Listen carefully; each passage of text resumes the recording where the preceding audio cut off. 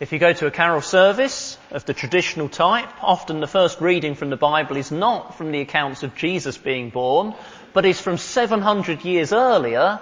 It's the prophecy of Isaiah. And as it's nearly Christmas, let's hear from that now. Let's turn again to Isaiah chapter 9 and verse 6. Page numbers are on the yellow sheet. And it's Isaiah chapter 9 and verse 6.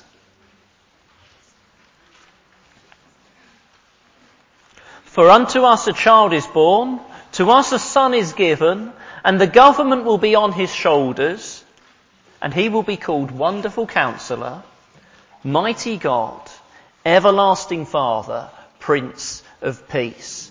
It's a prophecy of Jesus being born. But in a world full of troubles, should we really be giving time to a nice story about a baby being born in a stable? We're in a world full of troubles. We've got big worries about the future of the planet. Are we killing off species and making life unbearable for future generations? We've got worries about international relations, whether it's Putin's Russia or Syrian war or Islamic terrorism or nuclear weapons in Iran or North Korea. We've got worries at home. The future of healthcare and social care. Breakdown of families. Rise of knife crime. And I won't carry on, although there's an awful lot more that could be said about the troubles, because I'm not here to depress you. But it is a troubled world with big problems. Spending time on a baby born in a stable 2,000 years ago seems rather pathetic. Okay, it's a nice story for the children, a heartwarming tradition, but not for the big problems of this troubled world. Well, I want to answer that this morning from Isaiah chapter 9. And to do so, we'll have to look beyond that verse 6. We need to see what was happening then. So let's begin with that. First of all this morning, troubles like ours in chapters 1 to 8. There's so much material in chapters 1 to 8, I'm not going to point out specific verses. I'm afraid you'll have to take my word for what's there in chapters 1 to 8. They back then had environmental problems too. Chapter 1 and chapter 5 and chapter 7 describe their agricultural fields and their vineyards being laid waste and getting taken over by wilderness. Today we have agricultural areas taken over by deserts. Then they had them taken over by wilderness. Those chapters describe an agricultural community suffering from difficulties with the environment. They had international relations problems too. Isaiah, this book that we're looking at, was written to a tiny country called Judah. And it was threatened by its bigger neighbour, Israel, much bigger country to the north of it. Now, they'd once been one country, united, but they'd split long ago, and bigger Israel was threatening to invade little Judah that felt rather defenceless. Then north of Israel was even bigger Syria that was also threatening them. And so Judah went into alliance with yet bigger Assyria. Sorry, that's a bit muddling. There's Syria and Assyria. There's little Judah, is threatened by bigger Israel and by yet bigger Syria. So they go into alliance with yet bigger Assyria. Let's get the local superpower on our side. They paid them protection money they could ill afford. And it was a disastrous policy because Assyria ended up invading Judah and laying waste to it. If you go into the British Museum in London, you can see the Assyrian records of the cruelties they inflicted on Judah. You see the Bible's real history. They had environmental problems. They had international relations problems. They had worries at home. Chapter 1 of Isaiah describes the capital city, Jerusalem, as a place of corruption and bribery and violence. Chapter 3 describes the ruling elite prancing around in their fancy clothes, feeling so pleased with themselves, despising anyone outside their echo chambers, grinding the faces of the poor, And it describes a generational conflict between the young and the old. Does any of that sound familiar to us? And in all this trouble, where did they turn to for advice and guidance? Let's have a look at chapter 8. I will point out some verses, because they're right before our chapter. Chapter 8, verse 19. In all these troubles, where did they turn to for advice, for guidance, for leadership? Chapter 8, verse 19. When men tell you to consult mediums and spiritists who whisper and mutter, should not a people inquire of their God? Why consult the dead on behalf of the living? To the law and the testimony, if they do not speak according to this word, they have no light of dawn. Distressed and hungry, they will roam through the land. When they are famished, they will become enraged, and looking upward will curse their king and their God. Then they will look towards the earth and see only distress and darkness and fearful gloom, and they will be thrust into utter darkness. I must admit, they're not the easiest of verses to understand, but it's saying they turn to the occult. They didn't know what to do in all their troubles, so they turned to the occult. Can we get some guidance from these people in touch with spiritual powers? And it's saying the result was darkness, stumbling around like a person in the dark. In our society, where do people turn to in all their troubles? Well, all sorts of answers. I'll give you two. Here's one. Have you looked at the spirituality section in Waterstone's bookshop? Strange things there.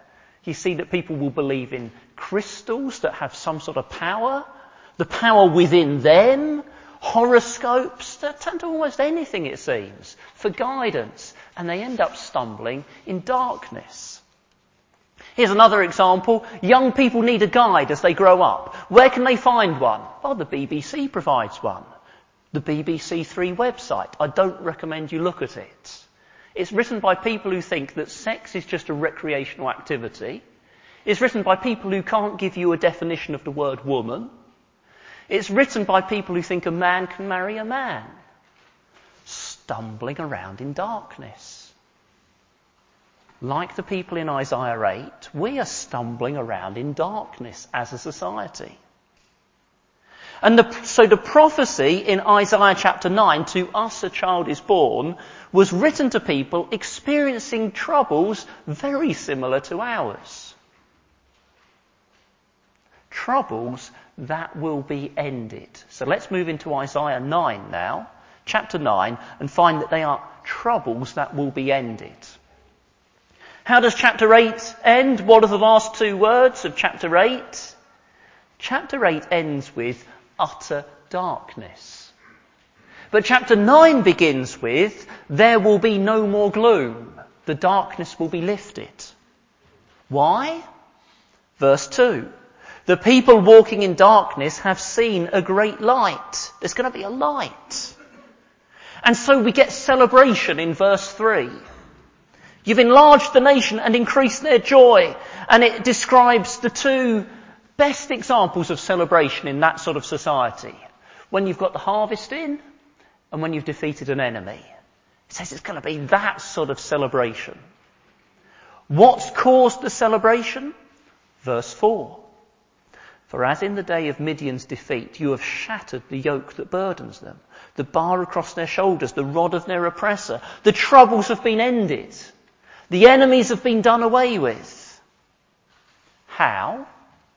How does that happen?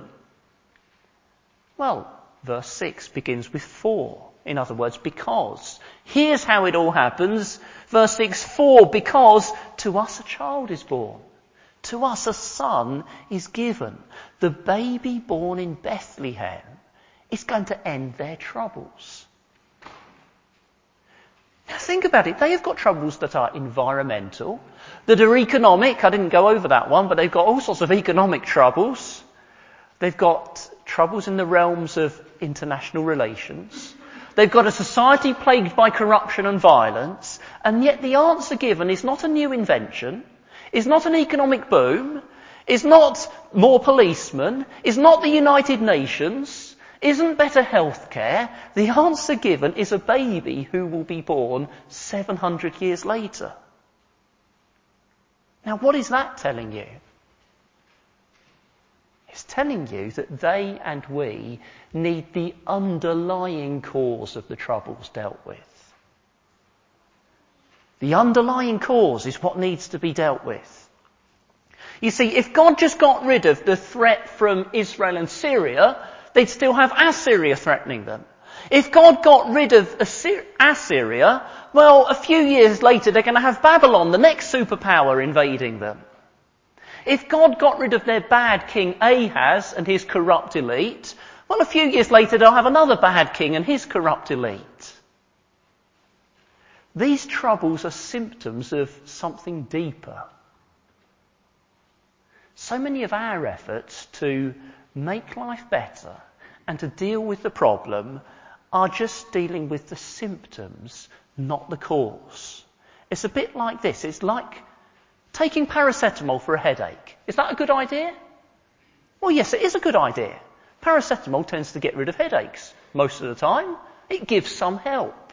But if the headache is because you've got a brain tumour, the paracetamol gives some relief. I'm not saying it's no good, but you need more than a paracetamol. You need the underlying cause dealt with radically. And so our efforts to deal with the troubles of this life, they are not useless. They do some good, but they don't get to the underlying cause. The repeated, persistent message of this prophecy of Isaiah is behind these problems was a deeper one. What was it? Their relationship with God was wrong. That was behind it all. Their relationship with God was wrong. They turned their backs on God and he was judging them. He was punishing. The Bible teaches a God who actively judges and punishes. It's not just there happen to be consequences to bad stuff we do. It says God is king and he actively judges and punishes. If you don't believe that, you've wiped out an awful lot of the Bible. And we've also turned our backs on God and he's judging us. Now that doesn't mean people in Syria bombed out of their homes are worse than people living comfortably in Loughborough.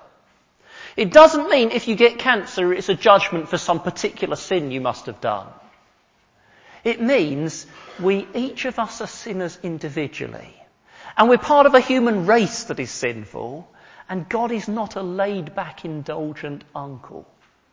He's cursed this world. And we live in a world suffering from our sin and God's reaction to our sin. The underlying cause of the troubles is our relationship with God has gone wrong. And because that's the cause, the symptoms are with us long term. Now, Isaiah, think about who Isaiah was written to. These troubled people in Judah, and they're given good news in verse 6. To us a child is born. Great news, there's a child going to come. But when will the child be born? 700 years later. 700 years, think of that. What was 700 years ago? 1300 and something. It's an awfully long time ago. 700 years later. They've got a long wait ahead. We need to be realistic about waiting for God to remove the troubles of this world. I was once watching a program about some terrible event in history. I think it was the Japanese occupation of Nanking in China in the 1930s. And it got me praying it wouldn't happen again. And I thought, why? It wouldn't happen again? Of course it will. I remembered, there was Cambodia and Vietnam and Rwanda and Kosovo. And on we could go. These things keep on happening. And realistically, they will keep on happening. Doesn't mean we shouldn't try to stop them, but they will keep happening. And so I prayed, come, Lord Jesus. They're going to keep on happening until he comes and removes all of the sin. Its symptoms won't go away until then. There are things we can improve. Medical advance has lengthened lives, but it hasn't abolished death. Economic advance has given people more comfortable retirements, but it hasn't stopped dementia. Our paracetamol have improved some of the headaches and taken them away. But we haven't got right the underlying cause. Our relationship with God has gone wrong. And that means when we're considering the problems of our lives and of this world, we need to go deeper and aim higher. So often we're just dealing with the symptoms. We need to go deeper and we need to aim higher. We need to go deeper, not just the surface problem, but the underlying cause. And we need to aim higher. Our problem isn't we aim too high. Oh, I want to get a better income. I want to be healthy. I want to have a nicer house. I want to live in a peaceful community. Those aims aren't too high. Now, our problem is we aim too low. Our aim should be the relationship with God put right and this world made new with all the troubles gone. Did you see there was a news item last week about dementia on the BBC? And there were a couple of women interviewed who were caring for their husbands with dementia. It was very sad, seeing the state these men were in and hearing the struggles their wives were having with them. And one of the women commented, "I'm not getting the retirement I expected." Now, our response should be to sympathise. Our response should be to see how hard that was for her. Our response should be to want her to get all the help she could get. But our response should also be realistic. The difficulty of caring for someone with dementia is not going to be solved quickly. But it's not that her aim of a comfortable retirement was too high. She didn't have her expectations too high. She had them too low. Because the aim should be not a comfortable retirement for the next few years, but a life eternal with Jesus, the most loving man ever. We're in a world full of troubles. A lot of them are not going to be solved before Jesus comes back. We need to go deeper and we need to aim higher. And that can only be done because of the baby born in a stable. So let's move on now. How does this baby do it? Let's move on to verse 6. How does this baby deal with the troubles? Isaiah's taken us from deep troubles in chapters 1 to 8 to them being ended in chapter 9. And he says it's all because of who this baby is in verse 6. Who he is the key to it all. And who he is in verse 6 is being contrasted with the bad king they had back then.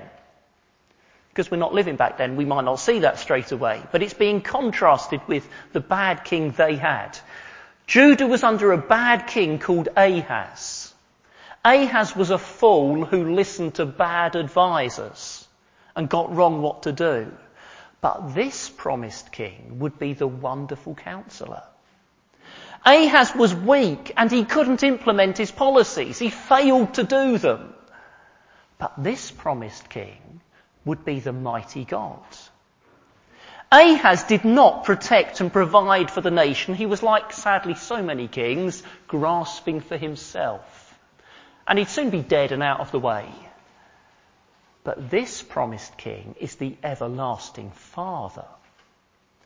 Ahaz's policy of an alliance with Assyria was a disaster and war soon erupted.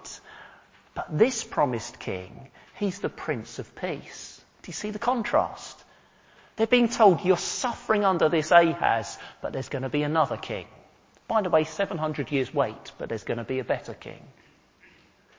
Now, these names are more than just words. They're more than just a nice idea to make people feel a bit better.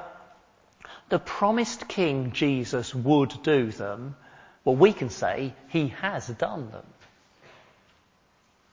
Let's have a look at these names again. Wonderful Counselor. Wonderful Counselor means someone with supernatural wisdom. Wonderful means it's to be wondered at because it's beyond the natural. It's supernatural.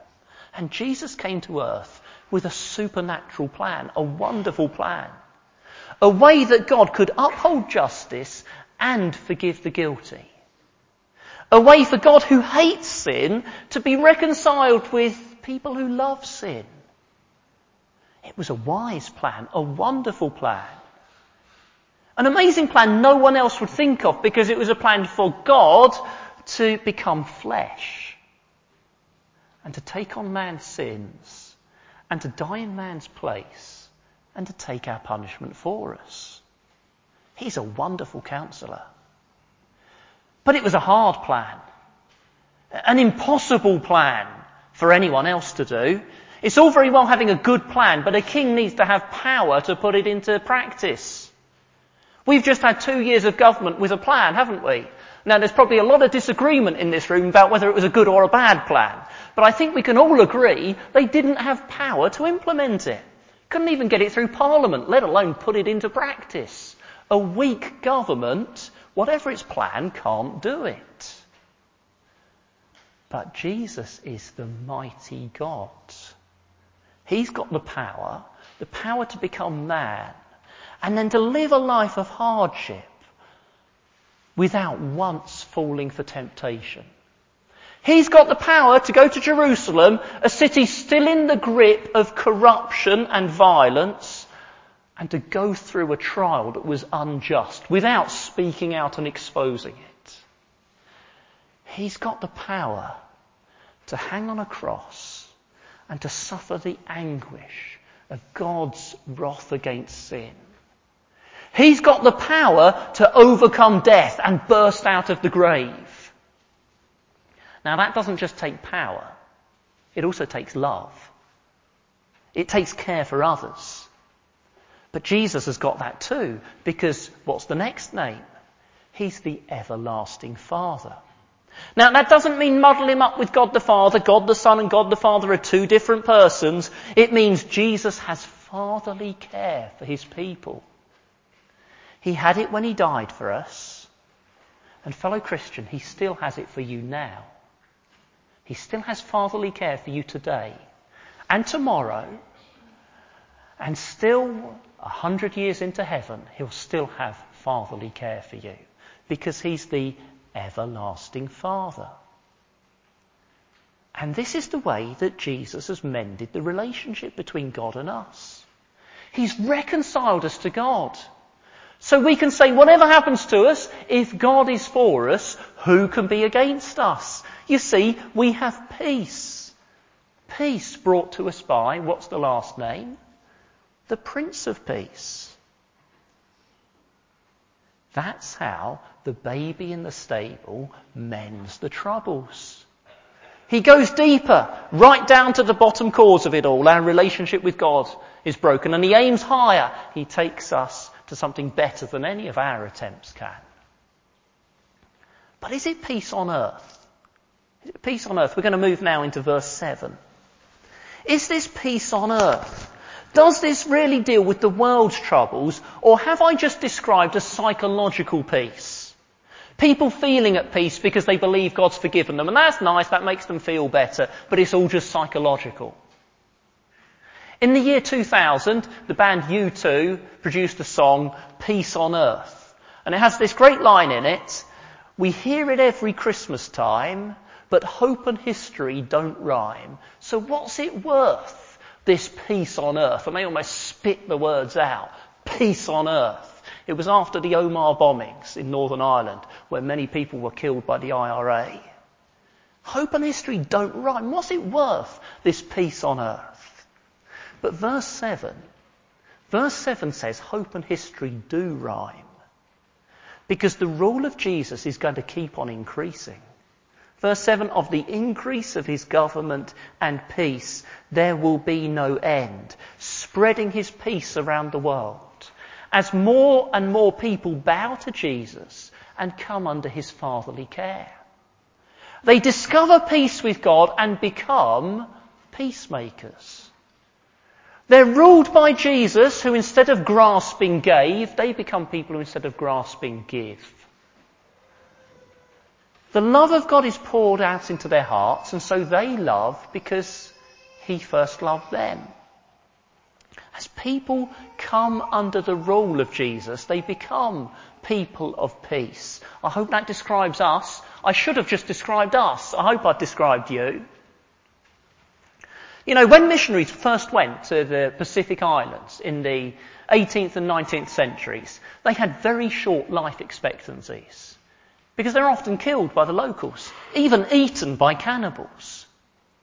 But did you know that now there's an increase in the number of Christians in the British Army because the British Army are recruiting from those Pacific islands.